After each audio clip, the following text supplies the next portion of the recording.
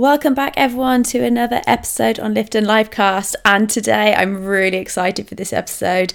We have a guest on, my good friend Imi, who I have had on before to discuss lots of juicy and interesting things, but today's episode we have got her on to come on as a therapist to help talk through all things emotional eating disorders, and how that ties in with what seems to go on in those crazy little brains of ours when it comes to how we deal with food and nutrition. And I just thought these subjects were such a great thing to cover from her side as a therapist and my side as a nutritionist, to come together and just see if we can have a bit of an open discussion about how we view some of these things. So I hope that there's some value in here for some people, and that there's some takeaway points here.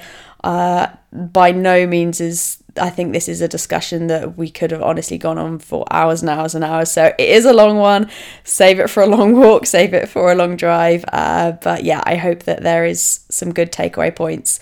So yeah, enjoy today's episode. Emotional eating.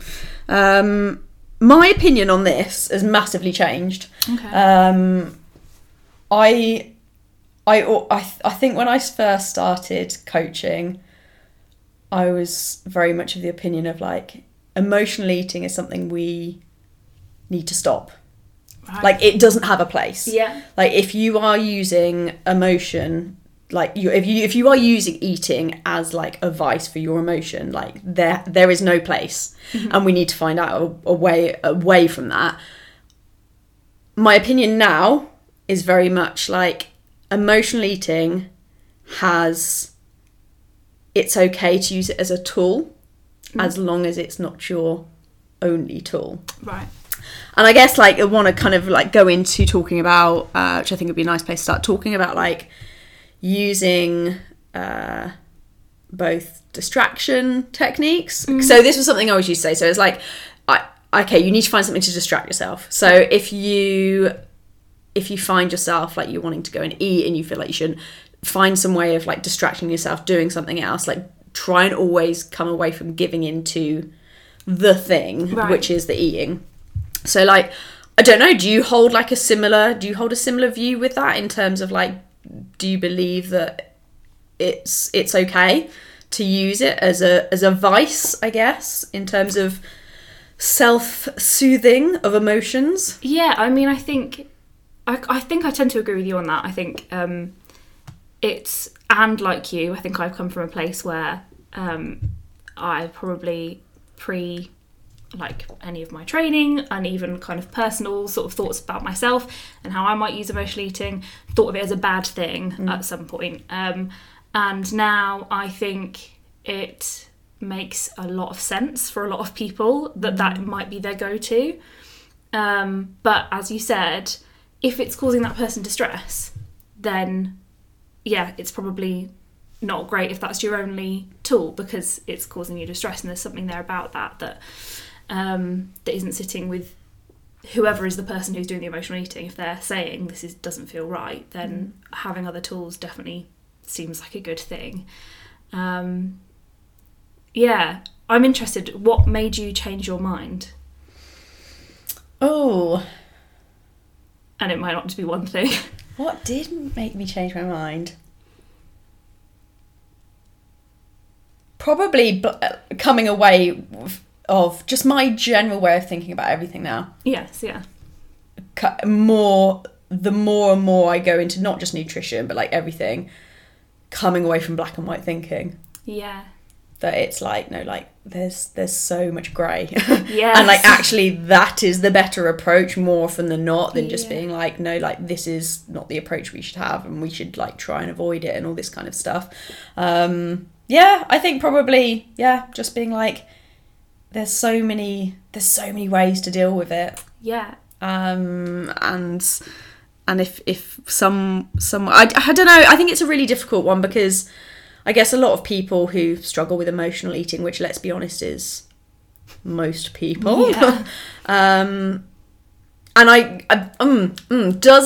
is that even there in itself, saying struggling with emotional eating from that point, seeing it as something that you go, okay, well, actually, that's making it already a negative thing, and saying that it shouldn't be ever something that we can use as a place to self-soothe our emotion, and just go, I don't know, I mean, everything has context, doesn't it? Yeah. So, and I think I would always, from my perspective, I would always look at the person who is coming in. Are they using the word struggling? Are they saying it's a struggle for me? Yeah.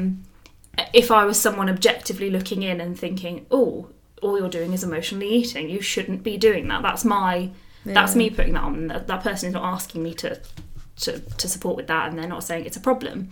That's not to say that it would never be appropriate to sort of make a link there if someone was doing something that seemed to be self-destructive, and I'm not saying emotional eating is self-destructive, but a behaviour that didn't seem to be leading them into a way that felt comfortable for them, but they weren't recognising it. But generally, I would tend to go with, if it feels like a struggle for the person, then it's obviously not something that is serving them in the way they want it to. But I do think part of that is also, like, probably the same reason that you and I thought that it should never be used in the first place. It's like a societal thing, isn't it? Who thinks emotional eating is a good thing in our society? Not many people would say that. So it's kind of a introjected value, something that we've learnt to. Yes. But yeah, I would take it from the lead of the person. If they say, I am struggling with this and I don't want this to be the only way that I'm dealing with things, then... Yeah, and actually I would say, like, it's very intuitive, isn't it? And you know, I guess you know whether it's something that you know whether you struggle with. But again, I don't know, like, I think if I was in the same position that I am in now, in terms of my relationship with food, which I generally see is a hell of a lot better than it ever used to be, my behaviours right now compared to what they, like, if let's say my behaviours now were the same now as they were 10 years ago, but my mindset's very different in how I approach it. So 10 years ago, let's say I had exactly the same behaviours that I did now, I would have been very critical of, like, the way that I approached any emotional eating. Yes. So it all would have been negative. I all would have seen it as, like, this is bad, very judgmental of myself. Whereas now, if there's a time when I notice that I'm emotionally eating or I'm stress eating or whatever, I mean, this goes down a whole other rabbit hole, I guess, of just self-awareness, self-compassion, all these kind of things, which is hugely intertwined, in my opinion, with all of this.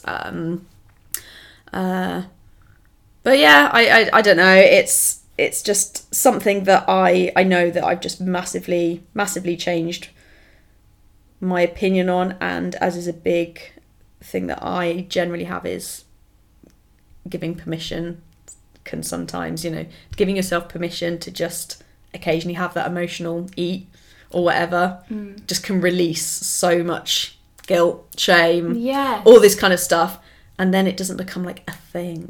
Yes, because it's one thing to be coping with whatever you're going through, or feeling that your eating is emotionally driven, and if then you layer that with self-criticism and judgment and shame, it feels like that grows into such a bigger thing than it need be, really. Because really what you're doing when you're emotionally eating, from like a sort of, if you think about really what it is, like you say, it's self-soothing, and it's really effective. Like there are certain ways that we as human beings self-soothe, and one of those is food, because food, evolutionary wise, is safety. So that is a stress response, or a kind of response to big emotion, and so all your body is trying to get you to do, as far as I'm kind of, this is just opinion based really, but your body's just trying to make you feel safe in a situation where you probably don't feel very safe. And if you know that doing that is going to help you feel safe, then don't, if it's possible, to not beat yourself up about that, and to try and see it, even if it's not desirable to you to be doing that. I would always encourage people to give themselves a bit of compassion, because your body's just doing, and your mind are just doing the things that they think are keeping you safe. And maybe it's just about finding other ways to stay safe as well. Yes. Or other ways to get that message across. We're not really in danger right now. Yeah. You know. Yeah. And it's like, it's such kind of complex issue all round in terms of, obviously, like you say, if you go back to, we are hardwired to feel safe when we have an abundance of food and we eat lots, so that is kind of hardwired in us anyway. And then we kind of live in this world where it's easy to find food and eat, and so there are these kind of, I think it becomes very, very complicated from a practical standpoint, certainly from my end, like in terms of actually managing yourself around that. Because if we it's not the black or white thing. No. It's like there's this bit of us that we're saying like, yeah, like, if you need to do that, don't have the guilt, don't have the shame, go into it. But it's like there has to be a bit of a limit somewhere for a lot of people, because then they're like, well, because then I am going to struggle with continuously emotionally eating that's either going to cause me issues or like problems or whatever. So it's kind of then going, okay, well, where's that line? And the problem is that it's not a hard line. And I think, and this is an issue as well in terms of, and I know we've had conversations about this before, in terms of like putting that hard line in when it's used to do with like eating or dieting or whatever, because it gives you a sense of putting a ceiling on it. And you're like, well, if I put that line in, I might tip over it a little bit, but it'll stop. If I take that line away, it's just going to go a real like a fear. And oh my god, I'm already struggling with emotional eating, I'm already struggling with my weight, it's just going to go if I take this line away. And actually, at least if I put it there, it puts some sort of a lid on it to some extent. And actually, but quite often when you take that away, it often allows people to just take that. I don't know the like psychologically why that is, and I'm sure it's not just the same with eating. I don't know if that's kind of a similar thing with a lot of other like routes of like therapy as well, when people kind of put these kind of walls in against rigid rules, I guess, or rigid kind of I don't know, things that they think are putting a ceiling or a lid on something to stop them. I guess it's a control thing to stop them just going, I don't know. And I think it's so, like, I feel conflicted about it really myself, because I see and have felt my own struggle with kind of, where is the line? If there's no line, that's scary. It's uncertainty is scary, and kind of having a line, having a rule feels quite safe. But equally, I know that there are other therapists who say that, I mean, there's as many opinions on this, I think, as there are people. But that even just having a line in there in general, your brain kind of knows it. So it's like another form of restriction, and that's coming from the binge eating therapist who you sent me a link to once. She's really brilliant. But I know in the work she does, she quite often talks about that if you're even thinking of restriction, and restriction sounds quite harsh, but if you are thinking of restriction, your brain kind of goes into like, I think I've heard her referred to it as like Last Supper thing, mode. So it's like, okay, well this restriction is coming up, so just get it all in because this is the last time I'm ever gonna have this. And then it's kind of encouraging the thing you're trying to prevent, or you're trying to ease. But equally, I think the reality is that a lot of people do want there to be some sort of line because of what they think might happen if they go over that line. You know, what physiological effects, what, like, how they're going to feel, or what that's going to do to their body, or whatever. And I think from a point of view of having a strict line in terms of, It's really difficult. I do feel conflicted about it.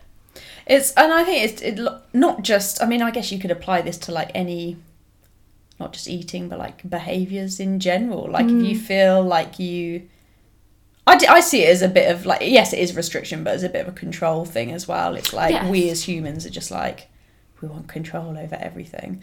But I generally, both in myself and people that I know that I've worked with, taking the approach of, and this is one that came from Martin MacDonald, who's the nutrition guy that I did my course with, and he always says, give yourself unconditional permission to eat. Yes. And that's really fucking hard to get. Challenge, like that's so hard to get your head around. Yes. But it's like in my mind, I'm like, yeah, this is right. This is the way, and it's scary. It's just. But as soon as you do that, and I'm sure there are going to be some cases where for some reason they don't, people don't have that switch that kind of switches off, and that goes down a whole nother route of other things. But like for most people, if it's kind of an emotionally driven thing, my thought is, I think for most people that does seem to be, but getting to there, that's the difficult bit. And I think too, it's the there has to be, I don't like to use that phrase ever. With that, I feel like with any approach you're going to take, or with any route you're going to go down to try and either support someone through this, or if you are the person who's trying to kind of, I don't know, get a handle on, or whatever term you'd want to use about your emotional eating, what is the emotion trying to get through to you in the first place? What is the emotion driving this? And can there be any space in between, or even afterwards reflectively, as to what, because this doesn't come out of nowhere. And sometimes I think there's space for there to be, emotional reasons why. I'm sure there's like biological reasons why often, lots of different things that can feed into it. But like you said, it's the self-awareness thing. And that, I think that can, even if the starting point is just to not try and stop what you're doing, but try and become aware of when you're doing it. Is it happening at a particular time? Is it like, is there something going on around me? And that's not you going, is there something going on around me? Because I never going to let that happen again, because then I'll stop. Because you can't, because life isn't like that. But is there something in this that, is there a takeaway? Is there something that I can take from this that will help me to make certain changes in my life if I want to? And no one has to. But I think the scary thing for people sometimes is that I think often these conversations come alongside body size or body image, and often the fear is, if I let myself eat whatever I want, I'm going to, I don't know, whatever the fear is about body size, and that might not be it, but I think often the line, that's a common fear that comes along with it. Oh, 100%, yeah. And part of the uncomfortableness and the uncertainty is that that will look different for everybody, I imagine. Like you said, some people will have that switch that kind of just goes, oh, okay, now I'm fine. And some people, well, maybe their body shape or size might change one way or the other, and that might feel really uncomfortable. And that's a bigger thing, isn't it, to deal with. Sorry, I'm going off on a bit of a tangent. Yeah, no. It all feels very related. It's did you follow the Stephanie Buttermore? Is that right? Who it is? She did All In. You don't know what I'm talking about. No. So she was it Stephanie Buttermore? Yeah, it was. So she was like she kind of was like a bit of a fitness model type person. She used to do like lots of like cheat day stuff on like her YouTube. Right. She did like All In. So her All In was, I am going to, and this is where like from a practical point of like, I guess from like a diet and a nutrition point of view, I think there are different approaches you can take. She went down the intuitive eating route. Yeah. And she was like, I am going to give my body whatever it wants. Yeah. This went on for like, I mean, she still does like YouTube videos about it now, but she's like, I'm going to give my body whatever it wants.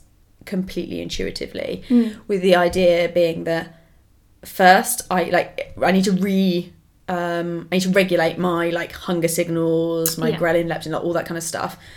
So I'm going to put on loads of weight and I'm going to eat whatever I want and I'm going to trust the process. Okay.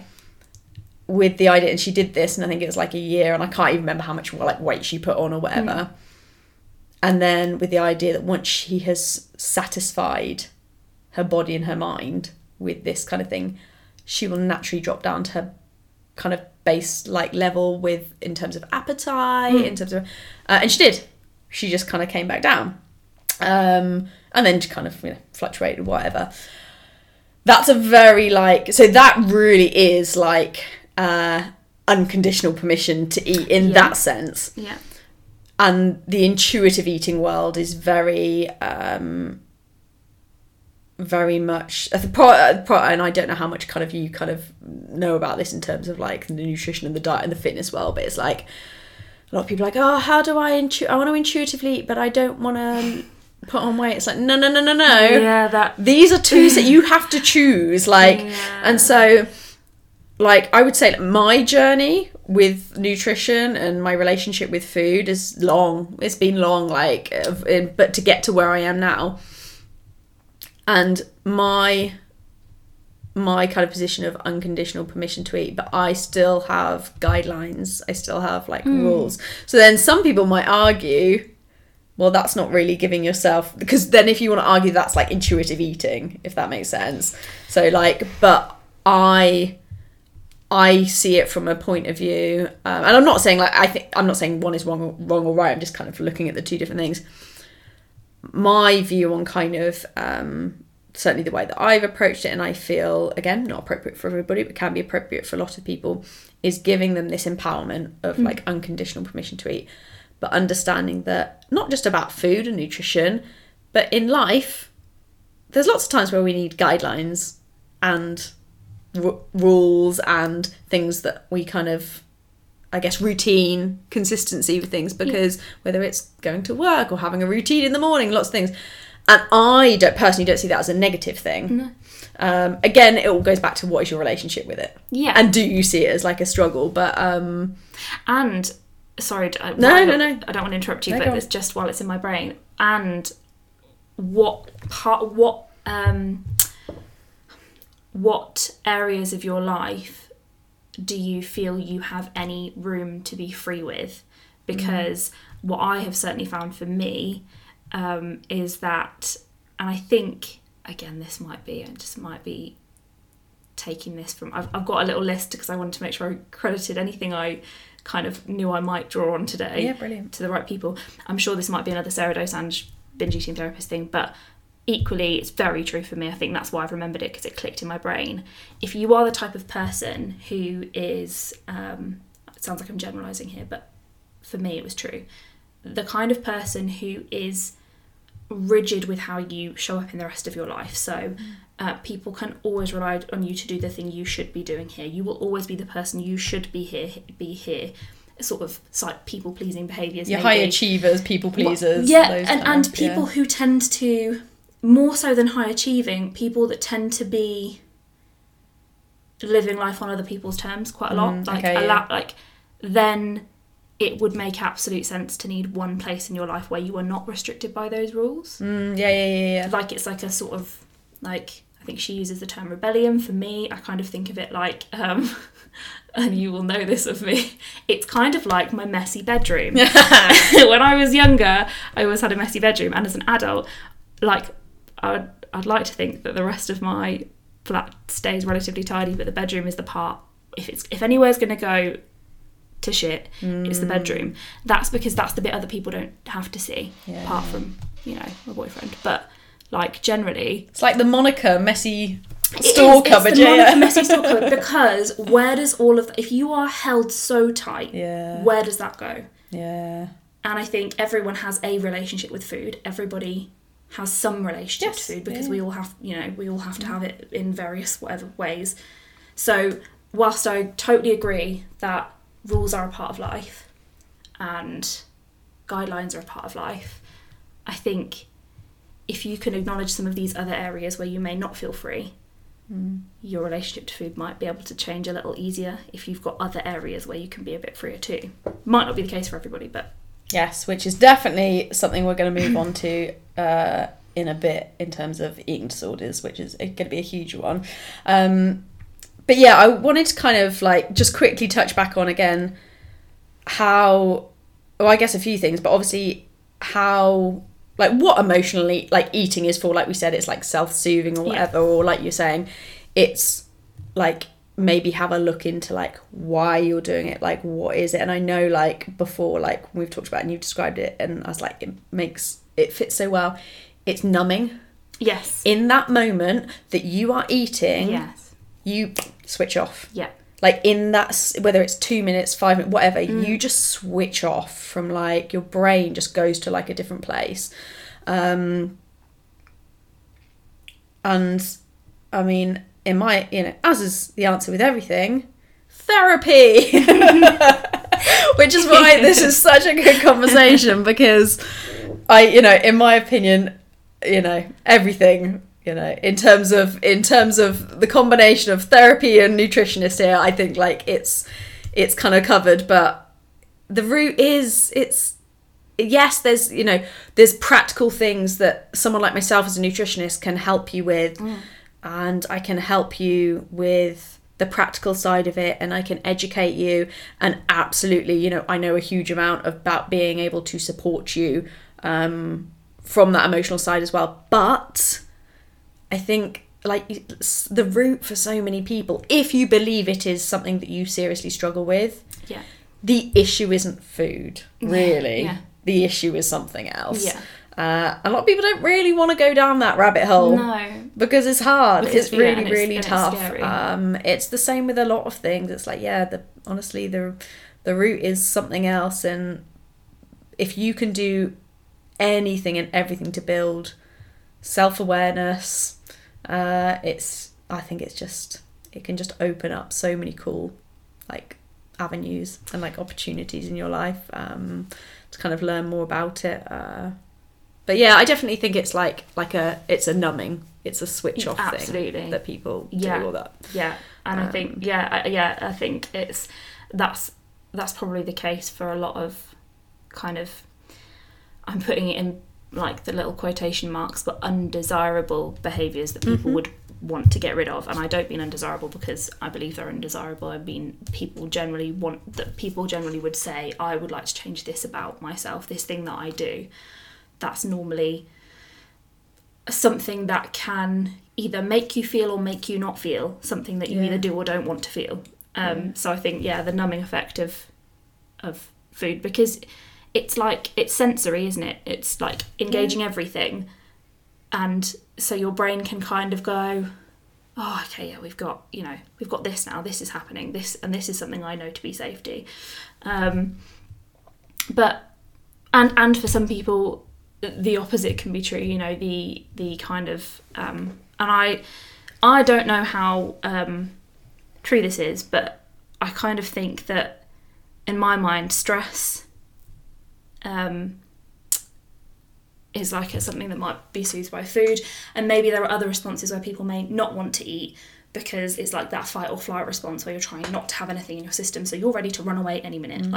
And that's not the only reason for these things. I'm making it sound very sort of simplistic, but I feel like there's a lot of individual reasons why people do or behave the way they do, and there are some commonalities that can be helpful to sort of have in your mind and see if it applies to you. But I definitely think, like you say, it's that numbing factor is what it makes it so, and it's instant. For a lot of people it's guaranteed this is going to work because it has worked so many times before. And it's it's either that or probably a bit of both. It's a dopamine hit, from a kind of physiological point. I want to kind of touch on like the addiction side of it, it's, I was listening to one of the Stephen Bartlett podcasts. I can't remember who the guest was, but he was talking about his struggles with food and stuff, and he was just like, I'm not gonna sugarcoat it. He was just like, it made me happy. Yeah.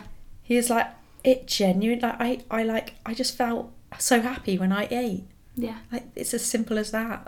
Yeah. Like, massive frigging dopamine hit. Yeah. And this is where, like, and this is a particular one that's always, like, hot in the kind of, you know, dieting, nutrition world, whatever, is like, sugar's addictive. And it's like, ugh. So the word addiction, and you can probably touch on this a lot more, but, like, there's, like, physiological addiction. There's, like, you know, drugs that you and things that your body becomes. There's, like, I guess dependency is maybe the better word, and then there's I mean, this is probably something you can give me a lot better on, but addiction from, like, a point of view of, yeah, I'm, like, addicted in terms of, like, I guess, like it is, like, it's a dopamine hit in the same way that people will say you're addicted to social media because it's that dopamine hit constantly.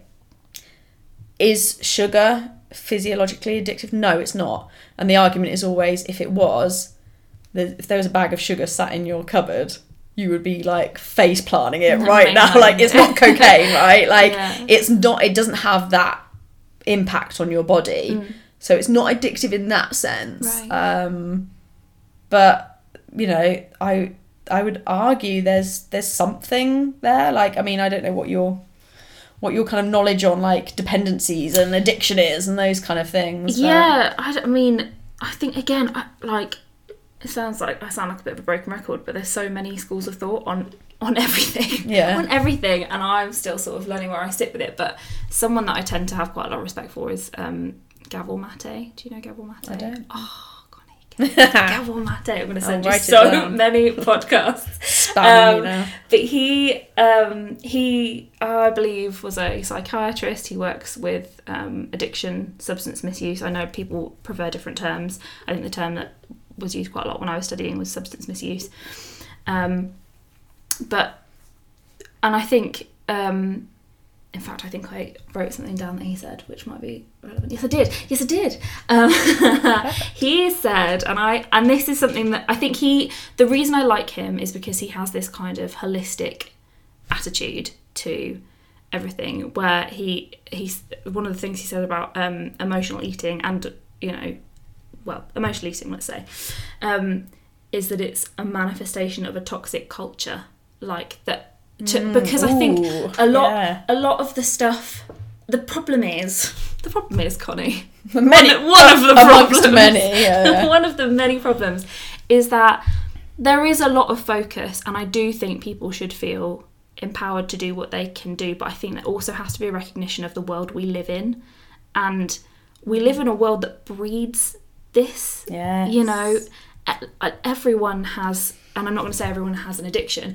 Everyone has coping strategies, ways of dealing that would be seen by them and maybe others as not the best. It's just that some are more socially acceptable than others, and some maybe have seemingly larger life consequences than others.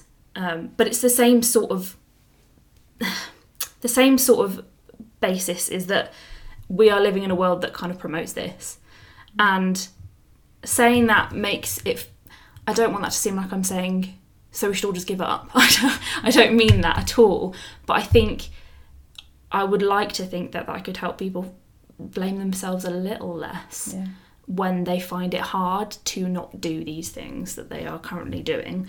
And to have just to improve self-compassion, because I honestly think that self-compassion can actually lead you to even coming to a place of acceptance that may lead you down a path that you didn't think was the one you were going down. So maybe the end goal is, I want to stop emotional eating, and then you become self-compassionate and you don't stop emotional eating, but you maybe emotionally eat a little less, and when you do, you don't beat yourself up for it. And maybe that is where you come to, rather than this kind of rigid, I'm going to stop because I never want to do that again. And actually the realities of the world are sometimes, you know, that might be the best way to cope in the situation you're in. That might be you doing the best you can with what you have, which is always like what I think people are doing most of the time anyway. I think I've gone a bit off. No, self-compassion is the answer to everything. Yeah. Self-awareness, self-compassion, Let's all love each Compassion other. for other people. Oh my god. Oh my god. This is the answer to everything. If only people realised. And the thing is, it sounds so like airy-fairy. Oh, it is. I think it's becoming a little bit more accepted now. Yeah. Like, when people was just like, oh, the answer... Because I preach it a lot. I'm just like, guys, like, self-compassion. Like, when it's to do with, like, body image or body acceptance, it's like nutrition, eating, self-compassion, and it's... I think it is becoming a little bit... But maybe some people still are a little bit like, nah. I think... Nah, that's not really the answer, is it? But do you know, I also think that's a fear. I think... Because I have been like, what is this thing? And I've like, in my own reflection on like stuff with me, I've kind of been like, I have had a perception of myself that people think I'm quite an airy-fairy person, and I think that's probably been true sometimes. And I don't.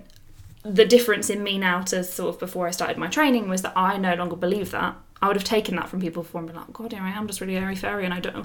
I have so many like, I never know exactly what I think about things. And actually now that's one of my favourite things about myself. Is that okay to yes. say? Yes. It is though. Yeah, and I think, where was I going with this? It's just so airy-fairy. It's gone out my brain. It's that thing of being in the grey, isn't it? And not the black and white. Totally. And also, that's what I was going to say. It's hard won. Self-compassion isn't airy-fairy, isn't fluffy.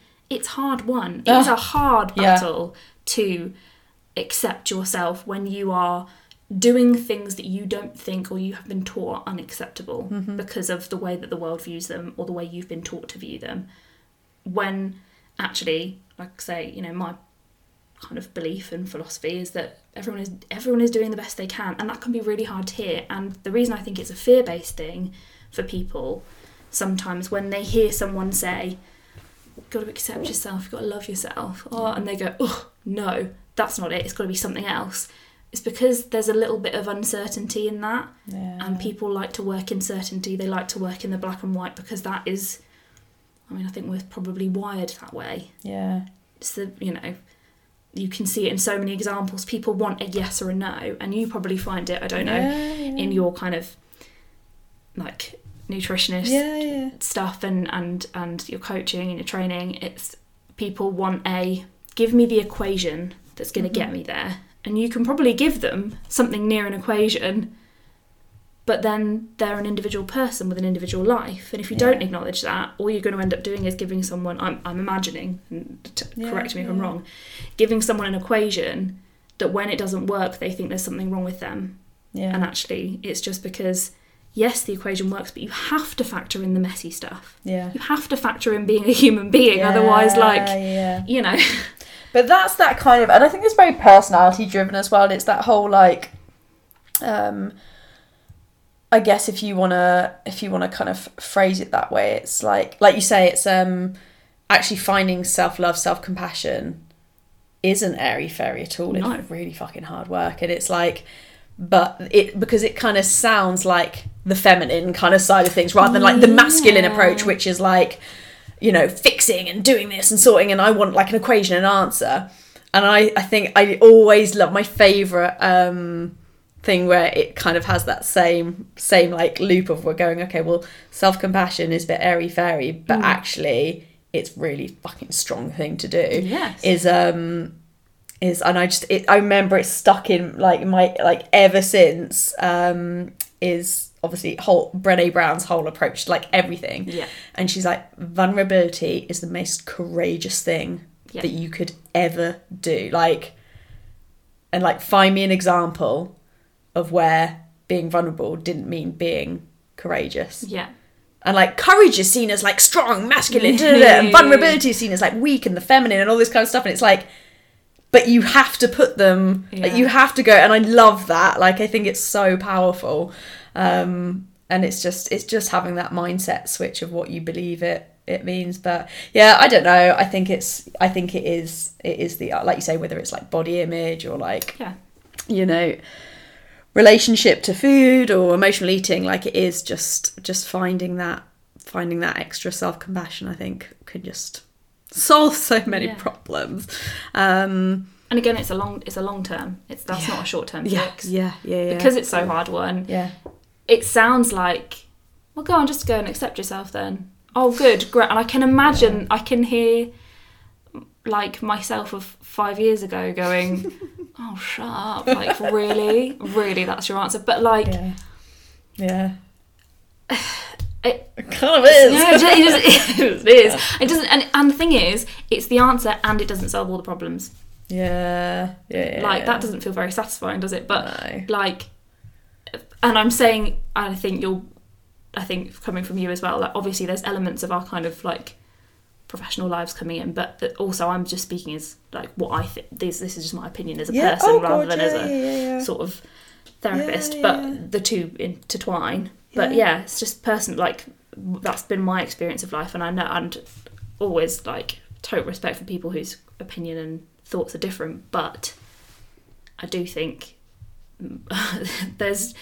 there is a messiness that people don't want to accept in life that is there whether we want it or not, and the acceptance of it is what makes everything a bit more bearable. Yes, and as a control freak trying to get into it, not being a control freak, I can completely get on board with that. Relinquishing control over everything helps a lot. But yeah, so it's no, I really like that kind of like you say approach in terms of like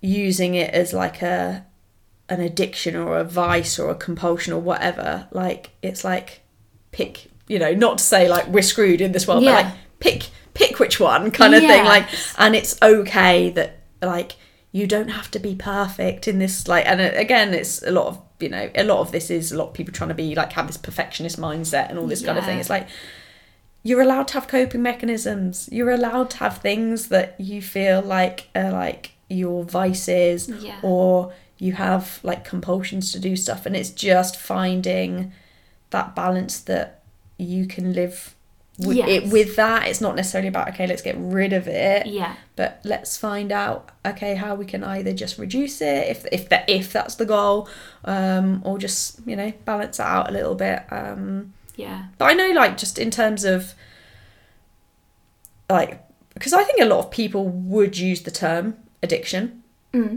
whether in whatever way you want to describe dependency, addiction, like whatever. A lot of people say, I am addicted. Yes, absolutely. And the thing that that makes it really hard is, it's not a substance so that you can get actually addicted to in that sense, but once again, people like a lot of people are all or nothing, and if you have an addiction to something else that you don't rely on to, or a dependency on something that you don't rely on to live, you can just cut it out. But you can't do that with food. No. You have to eat. So like, it makes it really, really fucking hard. So hard. And it's such a to change everything in terms of like your relationship. Certainly in my experience with a lot of my clients and stuff, it's a long road. Like, it's a really steady, anything. It's this, whether it be habit based, whether it be emotionally driven, like it's behaviors that you've like built up like over time. Like, it takes, like, especially if you're digging down, like, whether it be food, like I'm sure like you kind of like deal with, like, whether it be food that someone's using as their like vice, or whether it's something else. You've probably used that vice for like a long time. And it's like really,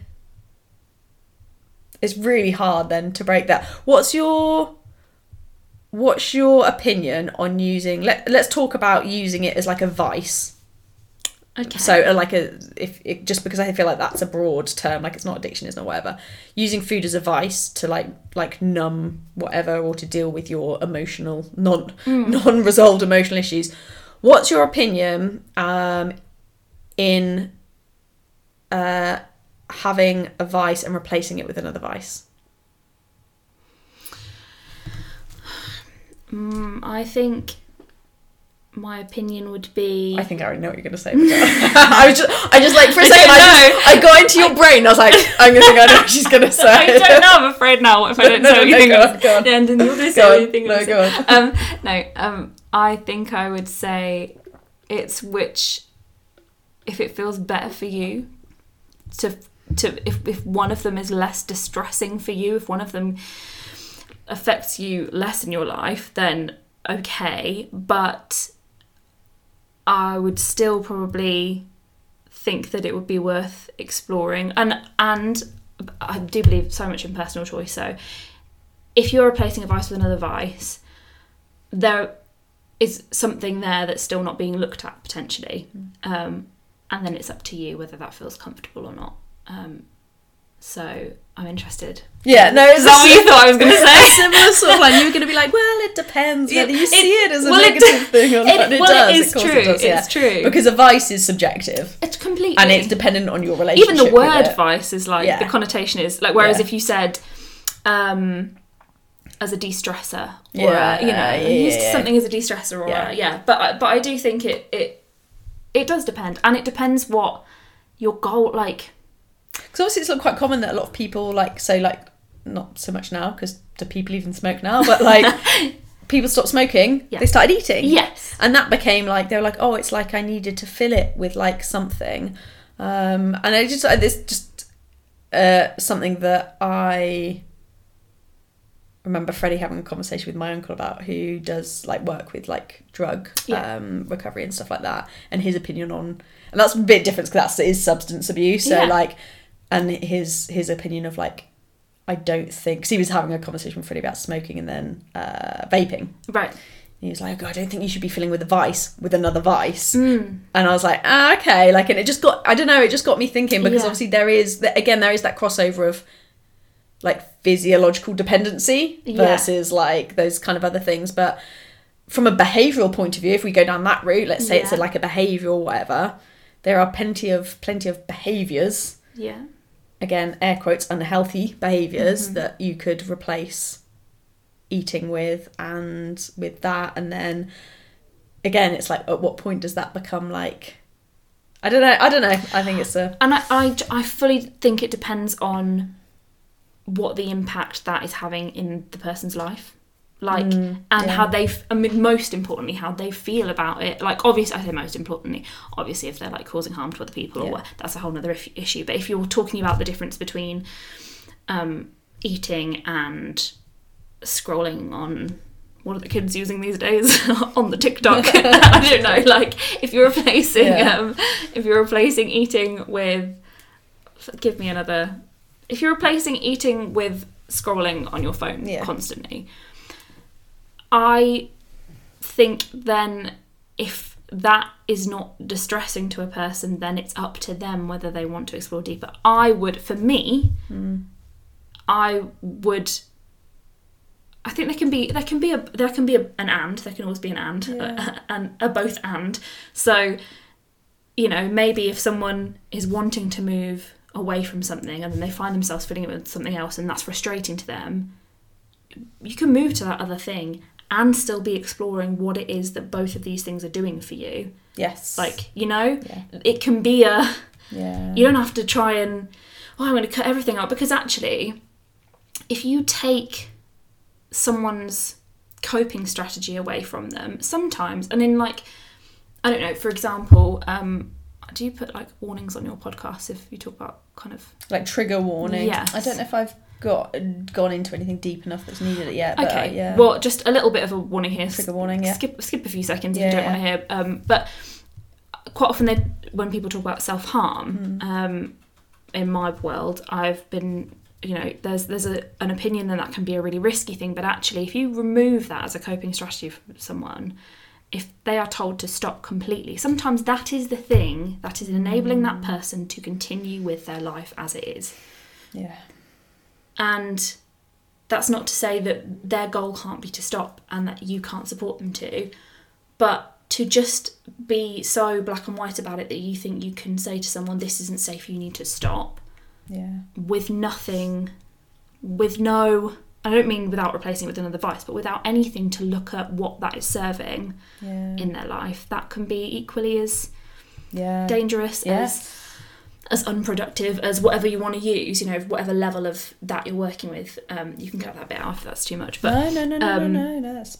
It's just, and I think that with anything, if you're going to cut something, I would like to think that, and I think this is something you encourage, I feel like I see you encouraging this quite a lot, is like, what can you add in, like, as well, you know, rather than constantly thinking about what you need to stop. Like, I think your terminology would be like finding the thing that you're passionate about, like, rather than focusing on the way you want to look. If you're finding that is hard for you, focus on what you want to lift. If what you want to lift is becoming an obsession, focus on how it makes you feel. You know, whatever the thing is, can there be a area to add in? Because sometimes I think when someone's in a position where it feels so difficult to come out of something, almost the last thing you want to be constantly told is to focus in on that thing and try and stop it. Like,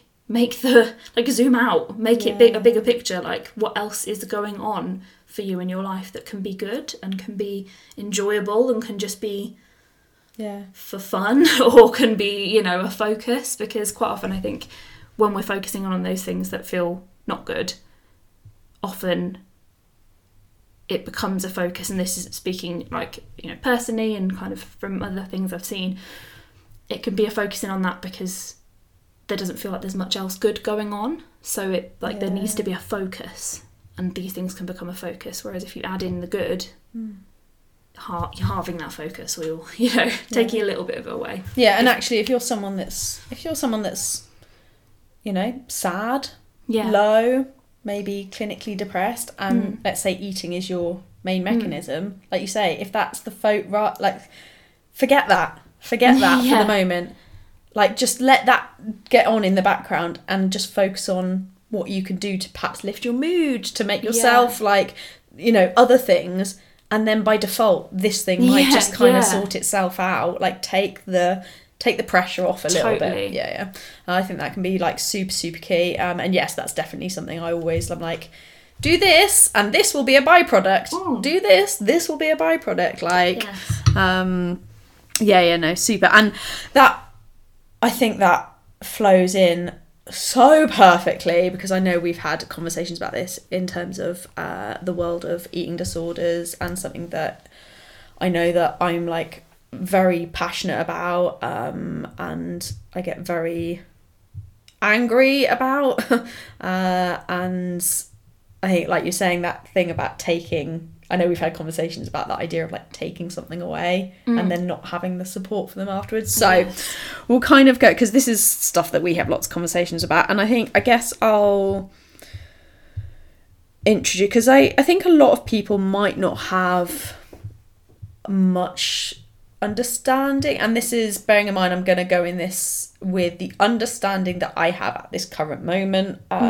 You know, definitely there might be some areas that I'm not quite correct on this, but I'm going to give it to the best of my knowledge, just to give I think I can give a broad outline, or both of us can, in terms of how eating disorders are dealt with, certainly in this country. I don't want to speak for any other countries because I don't know.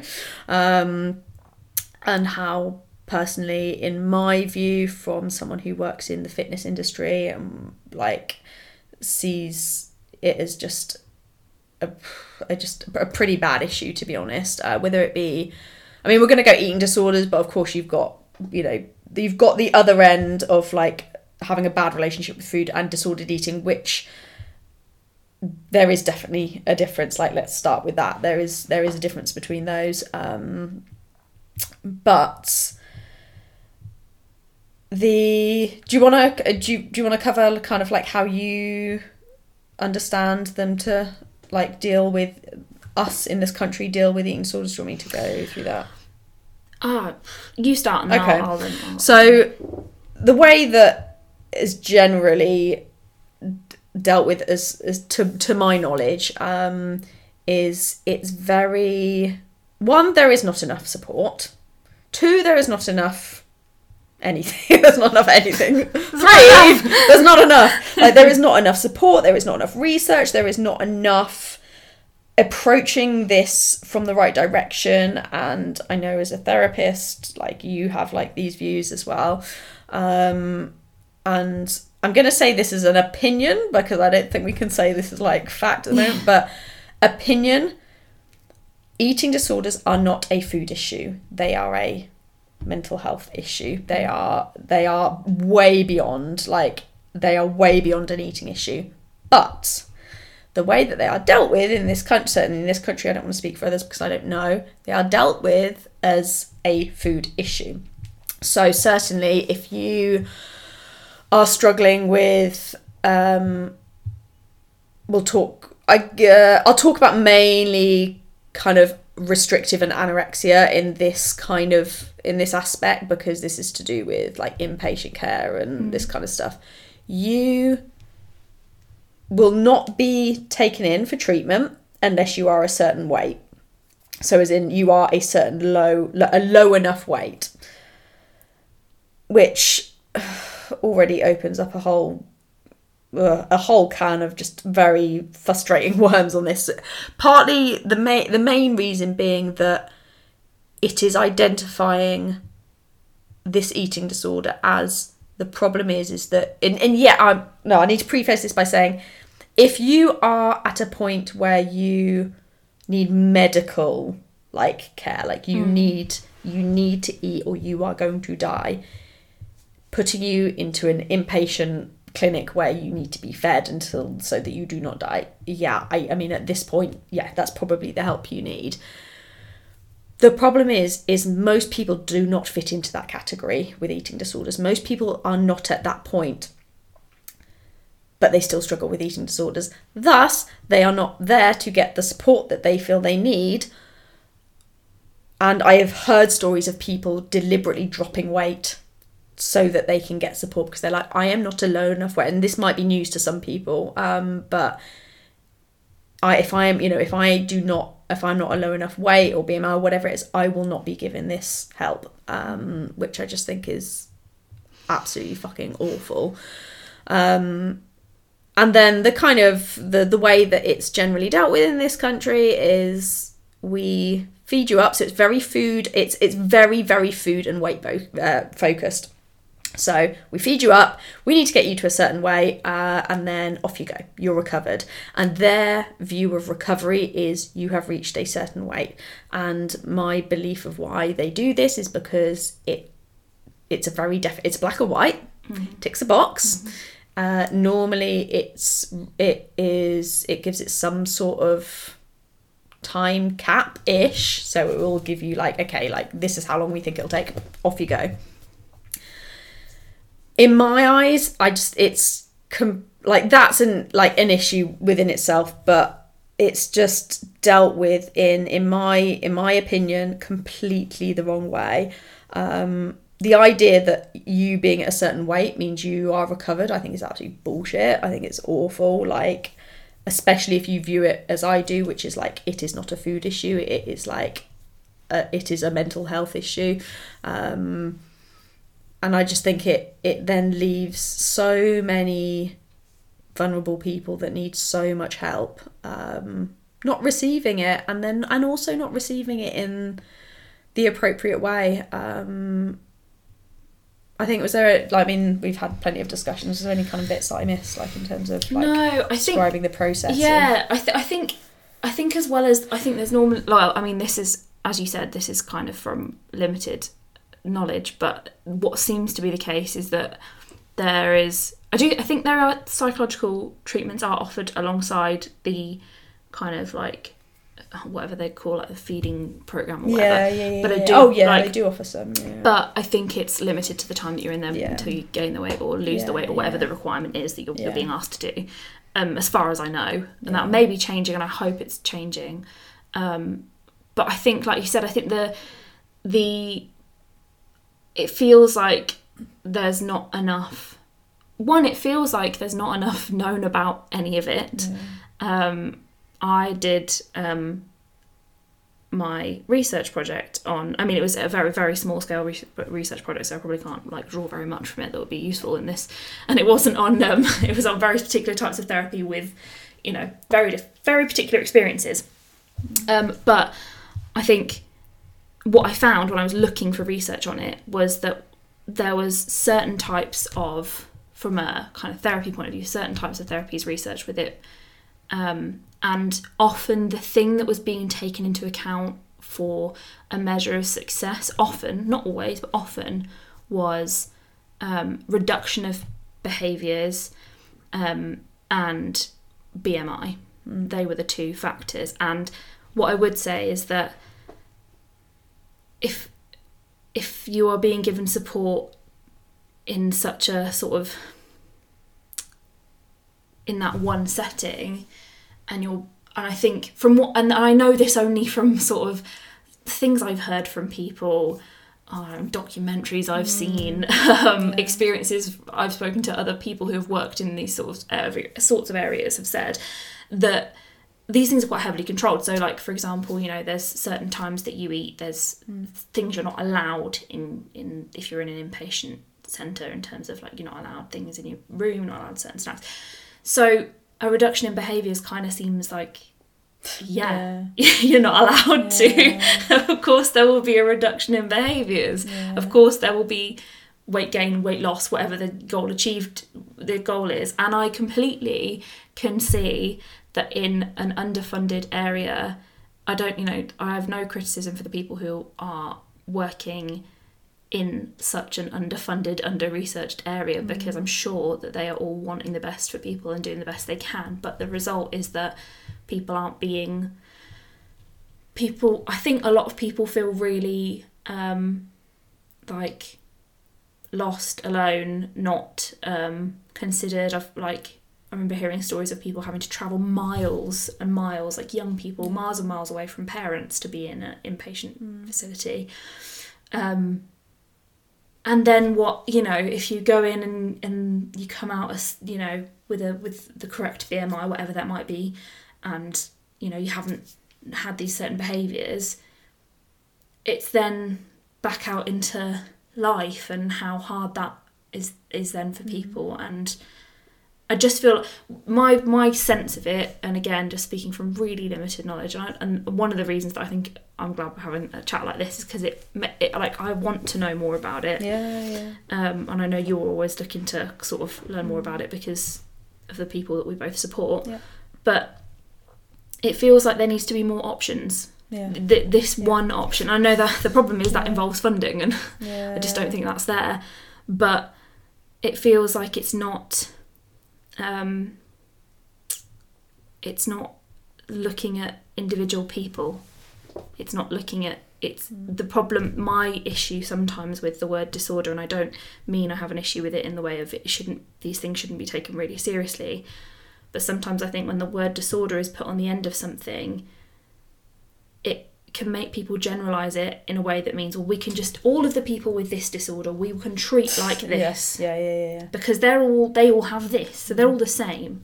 And that's just, again, it's just not, that is not what human beings are.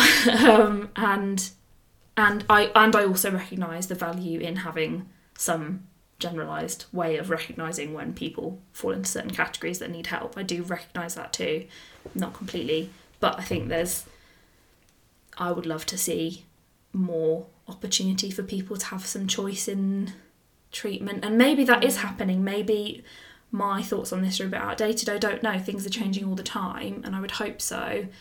But when I was looking, there were only certain treatments that were recommended, and again, treatment feels like quite a short-term word, doesn't it? It feels like take this pill and you will no longer struggle with food. And as we've both said, all of these things, anything that you want to change about something you're finding difficult is probably a long process. It probably isn't especially if it's something you've dealt with for such a long time. So no, and I think you're exactly right. There needs to be, and I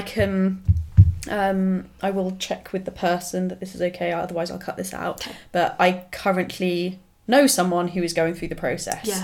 And it's shit. It's really fucking shit. And there does only seem to be one option if you're going through the NHS. Unless you privately choose to outsource other ways of, other therapies or whatever, this is it. This is our system. This is how you go through it, and this is how you're going to heal. This is how you're going to get better. Off you go. And if you don't like it, you're out our system, and you've told us that you don't need our help.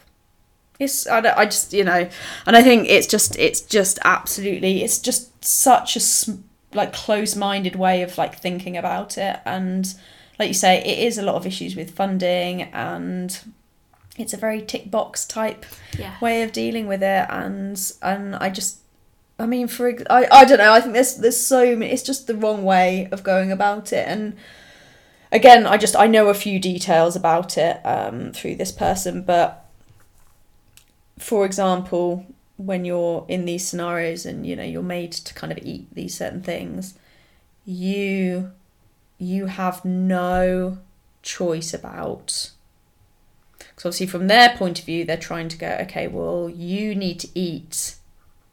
You are not capable of making decisions, basically, is what they're saying. You can't be trusted. You cannot be trusted, so you're going to eat this. So you're like, I don't like tomatoes. Tough. You have to. No. I really don't like this isn't like a food avoidance issue. Mm-hmm. And this is where there's a bit of a, like, you know, they're, from their point of view, they're like, okay, you're avoiding this food because for X reason, X, Y, Z or whatever. Might be the case. Also might be the case that you really fucking don't like tomatoes. Yeah. And as any person, you are allowed to have choices over foods that you do and do not like. But the way that they approach it, and I know this as of this year, that is what they are told. You have to eat. This is what you're eating.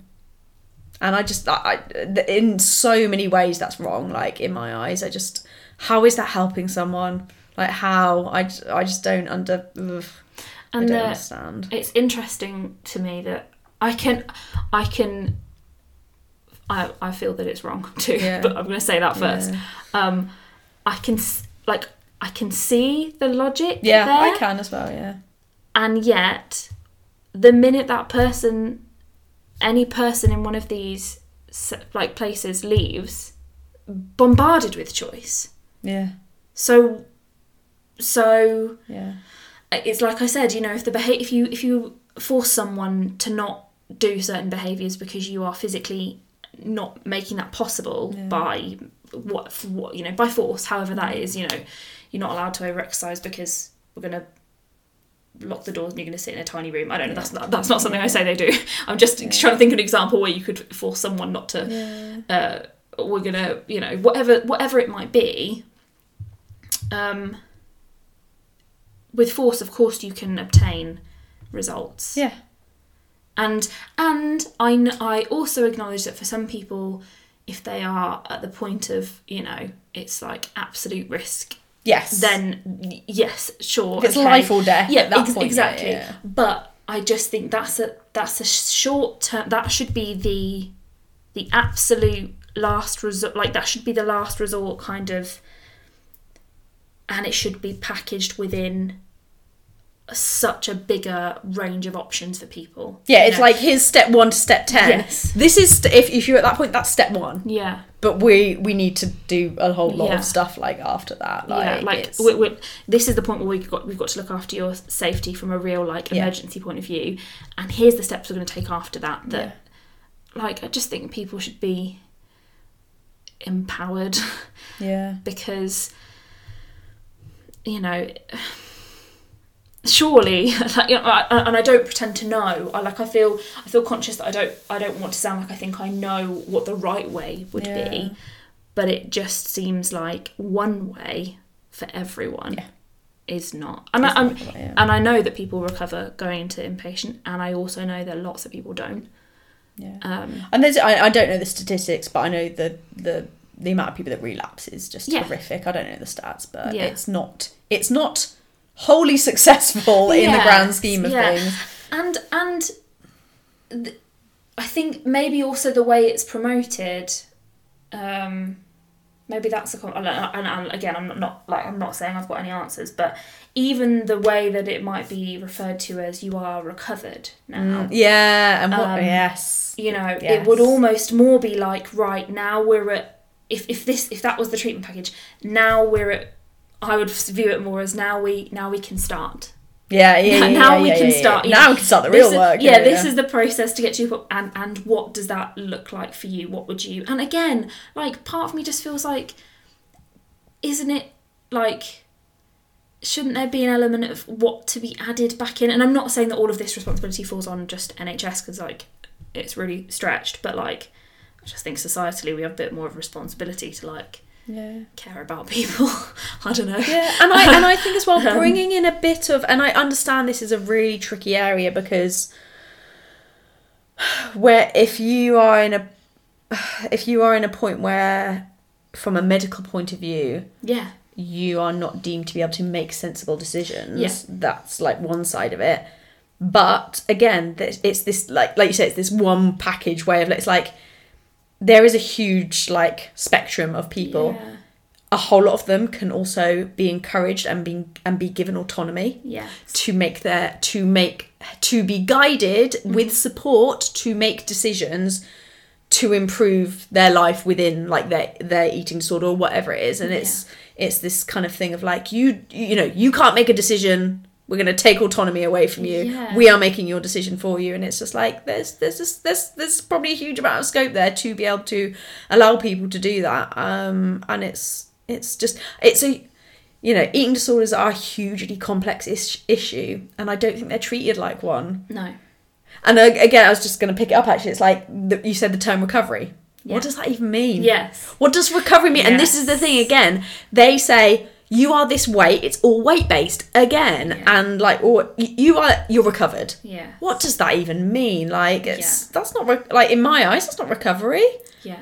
But, again, goes back to giving that person a bit of, what do you want your life to look like? What does this look, what does a life, you know, a recovered life look like for you? And for some people, and I think it would be far more realistic to say for some people, that is not expecting them to not ever have a problem with food again, because like, honestly, like, you know, you and I both have different experiences of, you know, whatever, you know, issues around food, whatever, and we've talked about them a lot. And for me, I would be like chastising myself constantly, like criticizing myself constantly, if I were to look at the way I live now, which I see as like I'm living la vida loca. Like, I feel pretty good right now, comparative to, like, you know, many other times in life. But if I were to look at the way that I am with food, it is not perfect. It is not, like, what is that? Yeah, like, it doesn't exist. No, and actually, Gabor Mate's new book, I'm now going to, I haven't even read it, but it's called The Myth of Normal, and I love that title, and I want it tattooed on me somewhere. Yes. I'm obviously not going to do that, but, like, what is normal? And people should be able to judge that within reason. Yes, obviously, safety considered, and I know I would never want people to feel like if they've got people in their life who are really struggling and they're scared for them, yes, of and course, the person doesn't see that, then obviously that's a whole other thing. But, like, if you are someone who is like having difficulty with food, even like the thing of early support would be great. And also, like, on a societal level, I feel like I say this about everything, it sounds really sort of like, come on, revolution. But equally, we live, just like Mr. Mate says, you know, these things are a manifestation of toxic culture. Like, there will be biological reasons why somebody may be more likely to struggle, I'm sure, and there will be, you know, personal reasons, but we also live in a world that sort of encourages this, you know, sort of encourages all of the things we've talked about, because it's so blaming people for stresses that are in a world, and again, I would like to strike a really fine balance between, I believe so much stuff has to come from ourselves, and I also think it's really important to recognise that the world we live in right now doesn't allow for a lot of the things that would help, you know? So and I do believe there are ways to help. But blaming people for not accepting the one narrow line of support that is offered to them because they don't think it will work for them, or they can't access it, or that's not what they know, that's not right for them. And then there's nothing else. Like, what is that? It just doesn't feel right. And and I think as well, it's the kind of segue that took us into this is like that I think is really huge with like eating disorders, amongst many things, is this thing of like taking something away from someone. Yeah. And if you are someone who, this isn't just eating disorders, this is like loads of stuff. This ties in very well to the documentary that I was watching, the Afflicted one that I was telling you about chronic conditions. Yes, I started watching. Yeah, oh, so good. I've only watched a little bit. So good. If you are someone that lives with something and then you take it away from them, yeah, like you're saying, like taking away like a vice or like whatever it is, with no support, like that's fucking scary. Yes, like, and that's such an unknown place. And if that's all you've known, like, I don't know, especially, I think it's probably the longer you've been in it. So, you know, if you've had eating disorder for, 20, 30 years, or you've had a chronic condition for 20, 30, or whatever, and then you just whip that away from someone. Yeah. That's and they talk a lot about this kind of on the documentary later on as well. It's this idea that, something becomes your identity. Yes. And I know we've had discussions about this.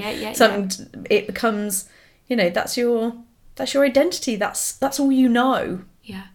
And then, so this whole idea of like, obviously because we are talking about the world of like eating disorders and the path that they, we are told you need to go down to get better.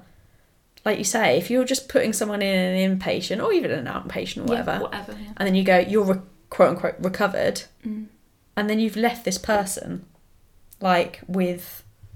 Like, who are they? They, you are potentially leaving them in a position where they don't, not just only dealing from a practical point of view with like, how do I now manage like my behaviours and all this kind of stuff, but I'm sure again, you probably know a lot more about this than I do, but like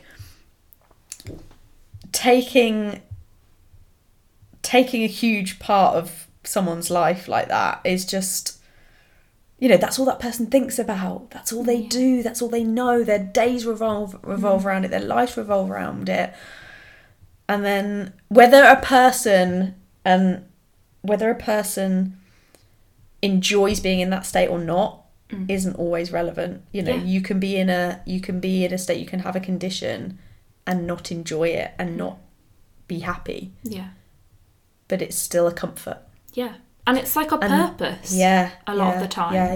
Yeah. And yeah, I think, like you say, it's like a big part of identity. And identity, like, I'm sure everyone has been through, when you get to a certain age, you've been through lots of different stages of identity within yourself. Like, and each time there's a change, it's so unsettling.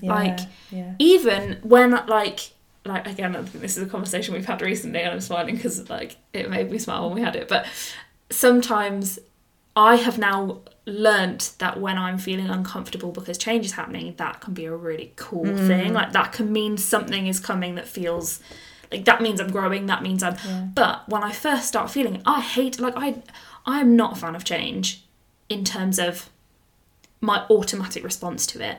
No. Is like my body goes no, because it's uncertainty, and as we've said with many of the things we've talked about today, certainty feels like safety, feels like comfort.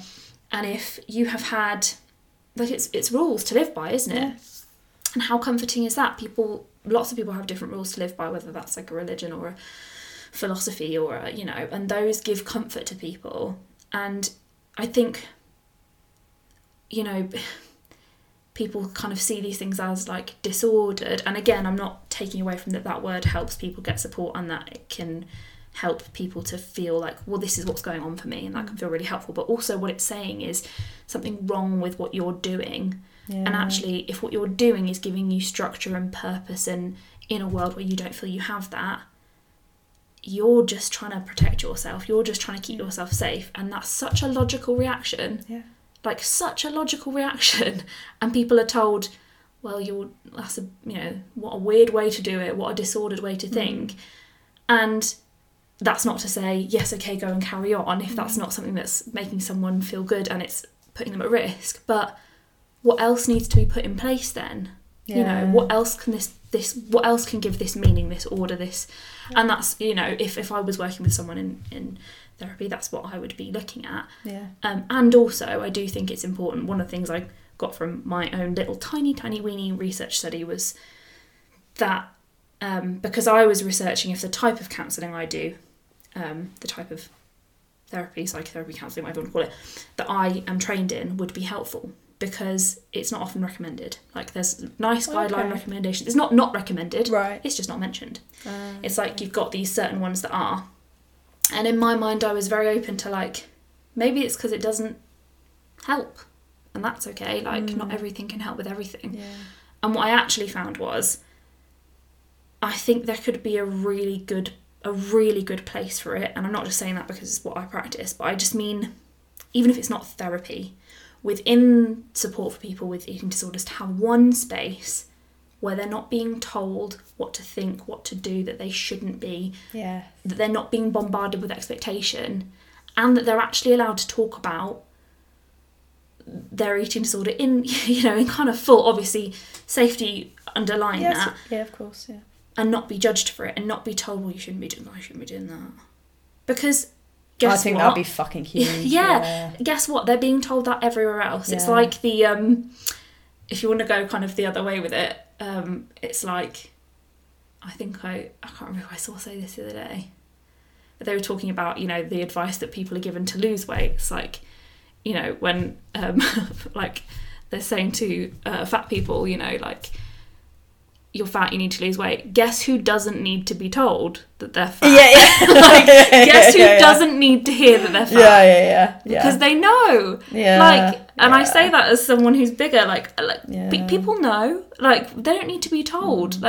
And the same with people who are any of these things, any behaviour that people think is undesirable, again, in quotation marks, all you will have in your life is people telling you not to do that. If that was helpful, people would not need this. So whilst I think there's a place for people to, nutritionists to give guidance, for doctors to give support, I also think there's a place to have one spot in that person's kind of experience of someone who has no other agenda than just to understand what it's like for them, and to try and work out together what way they can get to a point of that feels good for them. And even if all that space is just space for that person to go, for fuck's sake, all of these other people are telling me what to do, and this is how it feels for me. That's, I don't know. I think there's a place for it, but... Yeah, I completely agree. But I think, again, that comes to the zooming out and going, I guess, a bit like how you say, like, not that having, like, labels on stuff isn't not helpful at all in some cases, but just zooming out. And just going... This is just a person that is dealing with this, and this. Eating disorder or otherwise, how can we help this person? And how can this person have a space where they... And again, because if we are looking at eating disorders as a hugely complex issue with, there's a huge amount going on there, and it needs to be treated as such. And... there are some things that might not even be eating disorder, like, in the traditional, sense as we're told, related. One, for example, being OCD. Big crossover there. Again, another label, but it's just it's just having this thing of just going, just having a space and just going, what is it that you want? What is it you want? What is it you don't want? What do you want from life? What do you like? But it's, I think having this thing of, shoehorning, people into this category of, you have this eating disorder, you have this. Sometimes, maybe not so helpful. And like I say, sometimes definitely helpful. Yes. But the bit that, just like you just said, the bit that is unhelpful is then you sometimes lose the person. You can lose, if you are labelling someone by what you think is wrong with them. And I'm really conscious as well to say that I know that a lot of people, I know there's loads of conversations about kind of have you ever heard of person first language versus and it kind of comes in most with disability, people saying a person with a disability versus a disabled, I have a disability, I'm disabled. And a lot of people who are disabled, I've heard speaking about this and saying actually, I am disabled, and don't say a person with a disability, because that's kind of like Cool. you're saying there's something wrong with a disability. Yeah, I get I that. think it's the thing I'm saying is slightly different to that. Yeah. It just feels like important. I think that. that's a really important thing to. I've not heard people say that before, but I can completely like understand saying that. a person with autism versus autistic. Autistic, Like, yeah. it's kind of like, and each No, person will be individual, but. So No, I would always want to use the language a person wants to use. If a person wants to describe their experience with an eating disorder as, I have an eating disorder, I am anorexic, I will use what language they use, because that's what it means to them. But what I think it can do sometimes with kind of anything with disorder on the end is it can make people just make wild assumptions about what that means about that person. Like you say, not see the full person, like not zoom out, just see, the DSM-5 list of what that means about them, which is the manual that kind of gives criteria for disorders. That's what doctors and psychiatrists will use to diagnose somebody. Which, and people may come up with all those things, but you kind of then miss, Jiminy Billy Bob has all these things and really loves going outside and does surfing and used to do this and no longer does it, and has a really ill grandma, and do you know what I mean? Like, you miss all of those bits, and they all matter to what's happening with this thing that's happening for this person, I think. And working, and I get, this is as far as I understand, and correct me if I'm wrong, in terms of different like approaches of various therapies, where it's like this is more of like, this is how this is the program, boom boom boom, this is how we're approaching it. So again, correct me if I'm wrong, but potentially more like CBT type stuff. Yeah, I think so. Whereas it's like, come with me with what your thing is today. Yes. It doesn't matter if we're going to go off on loads of these different forks, and that's okay, because we are working again with the person. Yes. And whatever the thing is today, if it doesn't, like, we're going on that and we're working with the person that's in front of us on that day, in that moment, in that time. Yes. And like you say, like, if you're going down that kind of route of like, this is the diagnosis, this is the thing we put them in, it's like, you've got so many opportunities to, like, missed opportunities. Yes. To pick up all these other things that could be so freaking relevant. Yeah. Like, some of those little nuggets could be the freaking answer to helping that person recover or to get to a better place. And I just, it's just, I thought as well, like, when you were touching on that, in terms of how you identify, like, a person or talk to them, that's a really interesting one in terms of, like, conditions, I guess, and how someone refers to themselves. Yes.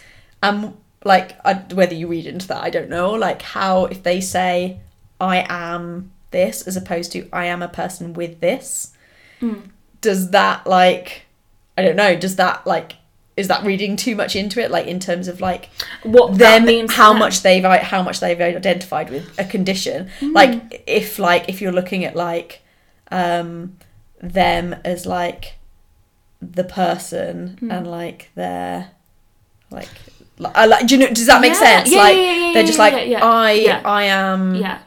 We could tell you, if it helps to use an example, we can, like, because obviously don't want to breach anything with anyone that either of us are working with, but, like, for example, if I were to be diagnosed with anxiety, and I was at one point in my life. That's a good one, And I did. I remember us having a conversation about it. I used to heavily identify with generalised anxiety disorder label, and I believed that about myself, and I really don't now.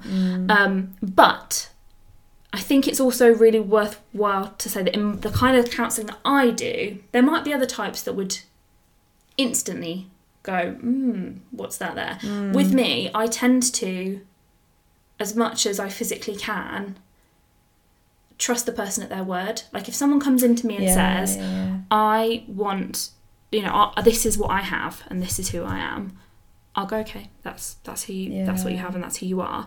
And then as our relationship builds, if there are moments where I feel like it's appropriate to, if there's something that's coming up for me that I keep thinking this, and it's because I'm trying to be honest with that person as well and genuine. Like, I'm never trying to pretend anything about myself, which again, I think can be quite unique. I'm never trying to pretend I know more than they do about anything, or like, but I might say to someone, like, if we had a good relationship, if I felt it was appropriate, I might ask someone about that, about how they feel about that label, about what does that mean to them. Not trying to sort of pick it apart. But yeah, and not with any sort of agenda to be like, oh, come on, like, tell me that you suddenly, like, that this means something for you. But because I think I had to come to that realisation myself. Yeah. And I don't mean that people have to come to a realisation. God, there's so many disclaimers. I think if that label remains important to that person, that's fine. It can. Who am I to say it can't? But what I'm saying is that I took it on board because I was the kind of person then. It was important. Like, I took it as validation. Yeah. It was validation for what it was like. I could say to people, look, really, genuinely, it's not just me making this up. The doctor has told me. Doc gave me a note. And that was important to me at the time. And I think through self-compassion and, like, sort of personal empowerment and work on myself, I've now come to a place where I don't feel that that's anything to do with who I am.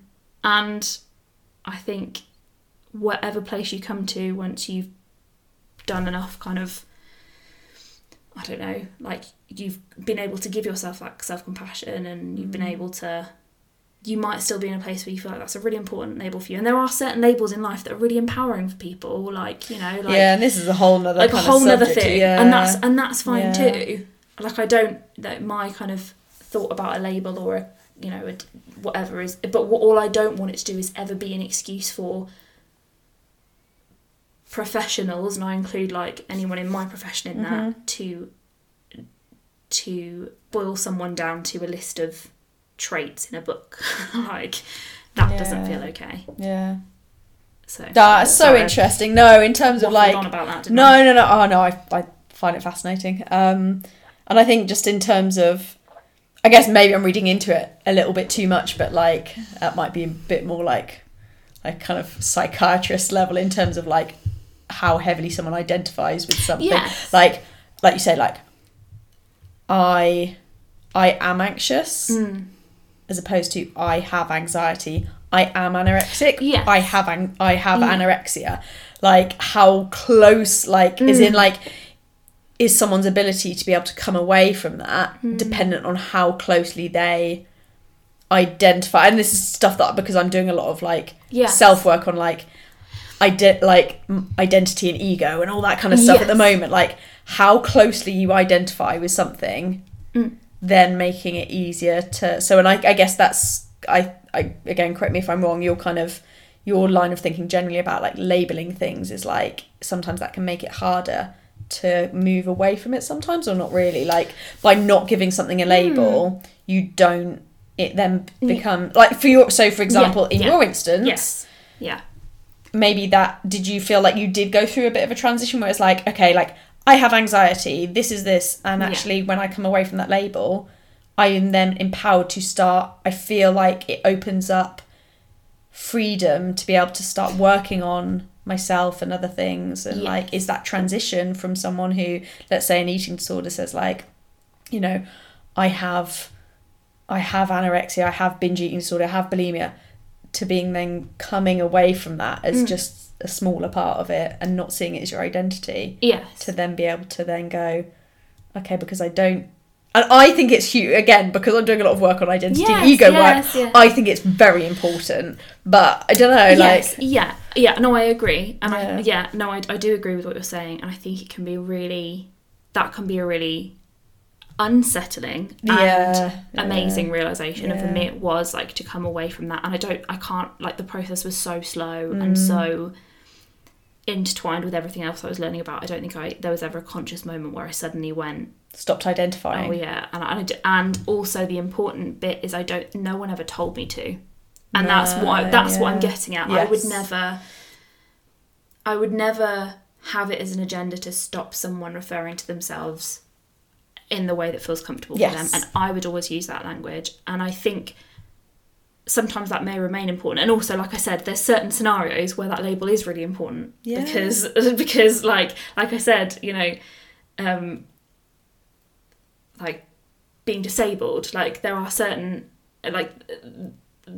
ways in which not using that term for people denies their experience, and that's just like feels not okay. And in the way that society works as well, like because it's not about it's but anyway, going back to what you were saying, I think it's just more giving people it's giving the grey option too. Like that's more and more what I kind of see part of what like therapy can do, what any sort of like self-exploration can do, is the kind of black and white thinking is quite a CBT term, but that's what describes it well. And there's nothing wrong with that too, but it's just not what I'm trained in. But it's coming out of that and being able to consider, it's having the space to go, is this what feels right for me, or does that feel right for me because that's what I've been told? Did I ever realise there was another option? Like, I don't think I realised. I thought if someone told you had anxiety, that's what you had. That's a diagnosis, that's a doctor, that's a person who knows what they're talking about. And I'm not saying they don't. And in some circumstances, that is an accurate way to describe their experience. Yes. And perhaps if you'd said this to me 5 years ago, or however long ago, longer than that probably, that I would have gone, what? They don't believe me. They think that what I'm saying, they're not taking me seriously. And actually, no. The way I view it is that I take each person completely seriously at their word, at what they're saying in that moment, and I see them as a full person because of that, rather than I just see you as this. Yeah. I see you as, and that's allowed to be flexible, like you said. Yeah. Like, I don't know if I've gone off topic. There's so much to talk about with this, but you were saying about some more structured like types of therapy and things, and the beauty of kind of the kind that I do, that I feel is the beauty of it, is that it's free. I'm not going in with an agenda of what that person has to do. They can bring whatever they want to. But also what that means is that if that person comes to me and says, oh, the lack of structure in this feels uncomfortable, we would explore why that feels uncomfortable. But if it felt, if something was helpful to have, like, actually it would be really helpful for me if at the start of each session we just sort of had a bit of an outline of how we were going to do it, I'd do that. Because I want to, what I'm aiming for is that person to feel empowered. Like, you have a choice in this place. Like, when you come here, it's about you and you get a choice. And I think that would be like amazing if people could have that in more areas of life, like with the type of help that they get. 100%. And I think this kind of just goes back to the main root of like why I get so frustrated with the way that I know the kind of the eating disorder route to kind of go down, and it's just I just think it's so narrow-minded, and there could just be so many other ways to explore it. And like you say, it is a big issue, and we're waiting for you to do your master's thesis and then your PhD in it. That's a problem. So that we can solve the issue. Mate, I am avoiding academic work for a while if I can. But no, it just needs, and like, it just needs so much more. And I don't know. Again, I don't know enough about why. Yes, I know there's always the issue of money and funding and stuff like that, but when, like, you consider, like, I'm pretty sure, again, I don't think I'm wrong with this stat, that, like, anorexia in, like, a certain age range has the highest mortality rate of it. It's like, the fuck? Yeah. And why is this, like, and that's not change, that's not getting better, so look at the thing, what, this is not correct. Like, we need to be, not saying I have all the answers, but the way we're dealing with it ain't right. It's, and it just, I don't know, it just makes me really angry. And again, just because I work in an industry where eating disorders can be very prevalent, it's, I see it, and even if it's not, eating disorders, I see people going down that slippery slope, and I just kind of sometimes even, see it a little bit, sometimes I actually wonder if I've managed to catch people before, like, because I've seen people go down behavior, and I'm like, no, I can see where this is going. We need to nip this in the bud and just get that support earlier on. But but this is the thing I mean about like a bigger Zoom and like wider support. Yeah. It's not just like, I feel like saying that any one thing is going to be the thing that solves any problem for someone. You know, it's just therapy. Yeah. It's just going into some sort of, you know, treatment facility. It's just fitness. No. All of these things, and connection to your family and friends, and, you know, like boring stuff that takes a long time to see any result, like making sure that you like get enough sunlight and vitamin, like all of those, like, I just think it's such a whole picture. None of those one things would be for almost anything. I think that we want, like, and again, all of this is just my opinion. I feel like I'm like standing on a soapbox a little bit. I don't mean to be, but it's just what I feel, that we are looking for straightforward, clear-cut fixes for things that are human, and humans are messy and need like, we need like whole worlds of stuff going on. And I think you kind of, if you get that for one thing, it would help in other areas. Like if you support people who are struggling with food, that support is probably going to be relevant for people who are struggling with other things, because really what we're dealing with here is people who are coping in different ways to different stresses.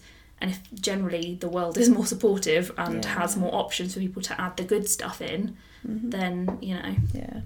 No, absolutely. And that's a message that I have given multiple times and will continue to do, is, like, you have permission to find this shit difficult. Yes. Like, with nutrition, like, specifically with nutrition. I mean, with it all anyway, but I've put it out there specifically with food and nutrition. Like, you have permission to not feel like you've got your shit together with this. This is really fucking hard. That's okay. Yeah. Like, you know, and it's understand that, you know, the reasons, all the stuff we've covered today, that it's, as I hope people have kind of gathered through this chat, a lot of this stuff is so complicated and is so deep and has so many different, there can be so many, you know, if you look at, like, you know, you got in the middle, like, your bubble, which is nutrition and diet, and then they've got all these forks coming out, and these are all the things that could be the challenges or the reasons why you're struggling. It's so fucking complicated, like, and we are, as humans with behaviours, we are complicated, food or not. Yeah. Like, take food out of the equation, like, we are complicated, you know, massively. Beings, animals. So, like, it's okay. Like, it's okay to find it hard. Like, and, you know, I think, and also re-establishing, like you're saying, like, whether we talk about recovery or whatever, re-establishing what our end goal is. Yeah.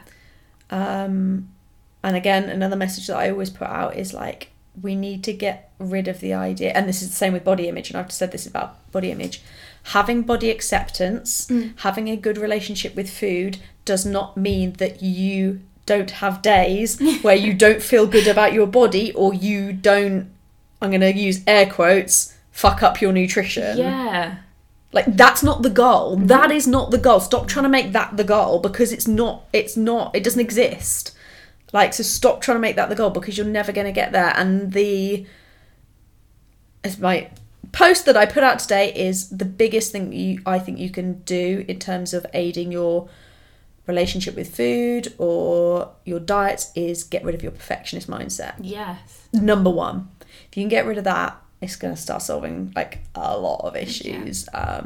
If you're aiming for perfection, then you're always going to be feeling like you're failing, or like you're not doing well enough. Yeah. And I said, actually, to one of my clients, like, well, I've said this to quite a few, but, like, I said, like, she was struggling with kind of trying to find a balance between eating, quote unquote, like, you know, healthy foods or unhealthy foods or whatever. And I was like, you know, you've got to remember that having that good relationship with food is, and being at a place where you're happy with it is 50% what you eat, but it's also 50% how it makes you. It's not how it physically makes you feel, or whether it's physically healthy for you. Like, health is multifactorial, so it's like, health, like if you want to look at putting nutritious foods into your body, but if mentally you're not in a healthy place, has it really solved? Is that health? I would argue no. And you know, I said to her, I was like, I would say now, and kind of for the past few years, when you look at my diet, it's probably the,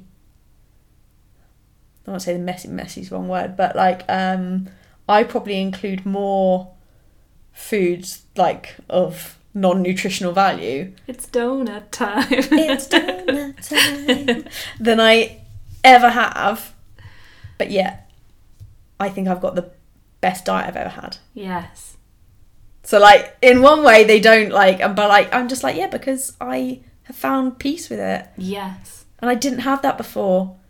And I've had times before where I've overly obsessed about eating healthy foods and clean, you know, like especially within the fitness industry, when like clean dieting and clean eating, which is borderline going on like orthorexia, which for people that don't know is like an obsession with eating super clean foods and all that kind of stuff.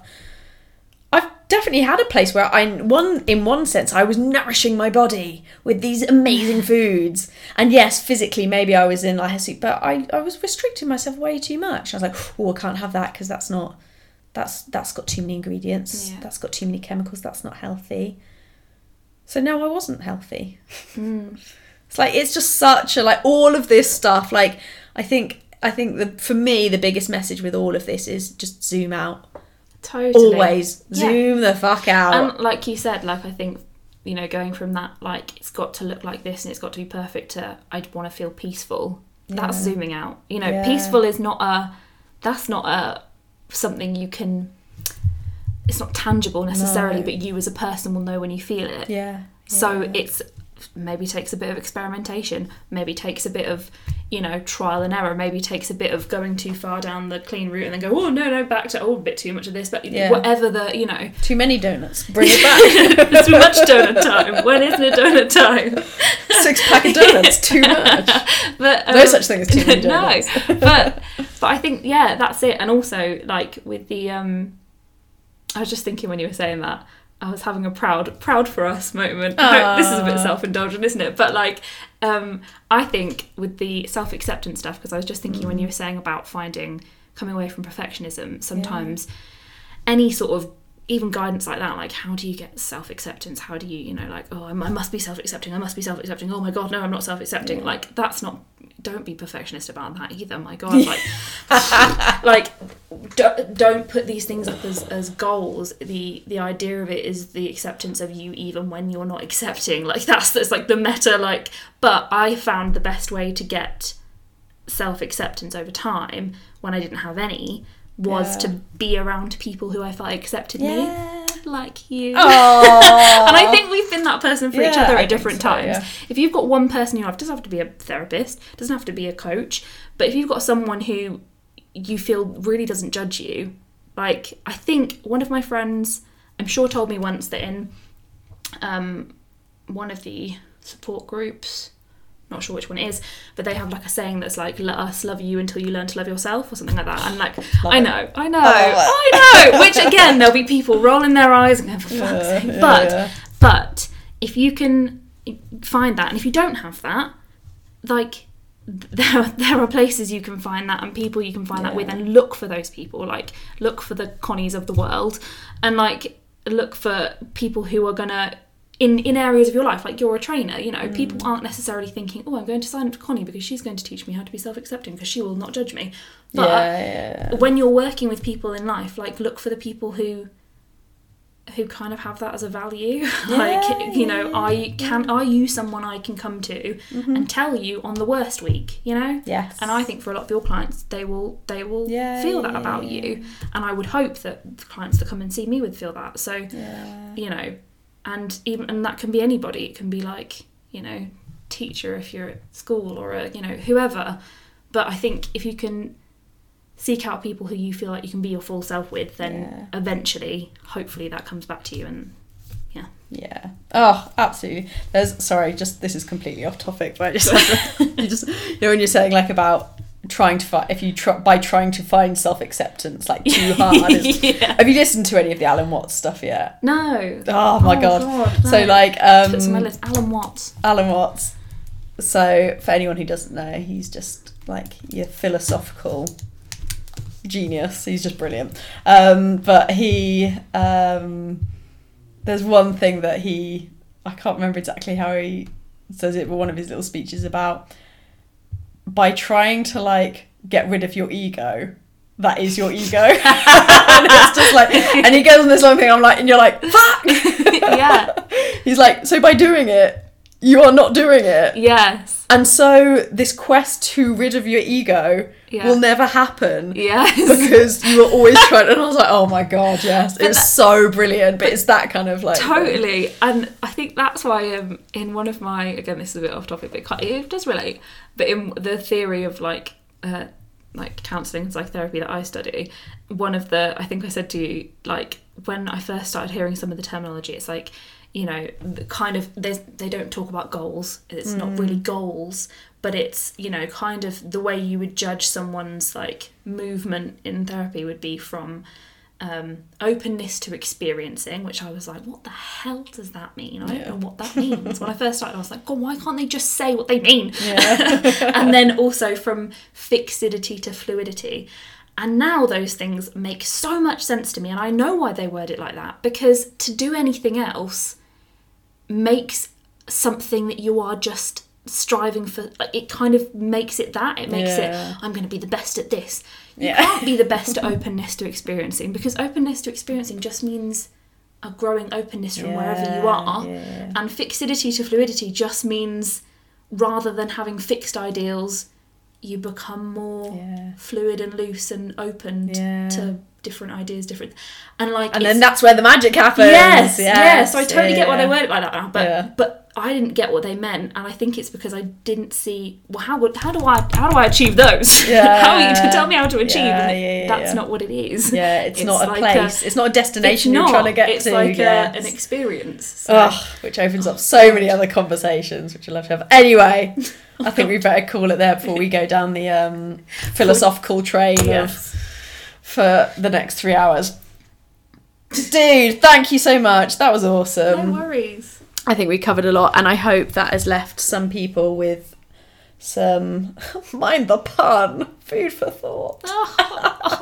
But no, seriously, like hopefully that might just enlighten people, just give people a little bit more of an idea of stuff they hadn't before. And I think the main thing is, hopefully, which is something I'm constantly trying to do, and I know you do in your work as well, is just trying to get people to change their perspective on how they look at stuff, and this whole thing about like your relationship with food, nutrition, dieting, disordered eating disorders, whatever. It's like, let's look at it from lots of different angles, because ultimately there are lots of different ways of looking at it, and I think by doing that, that's where you open up opportunities to help yourself, help others, all that kind of stuff.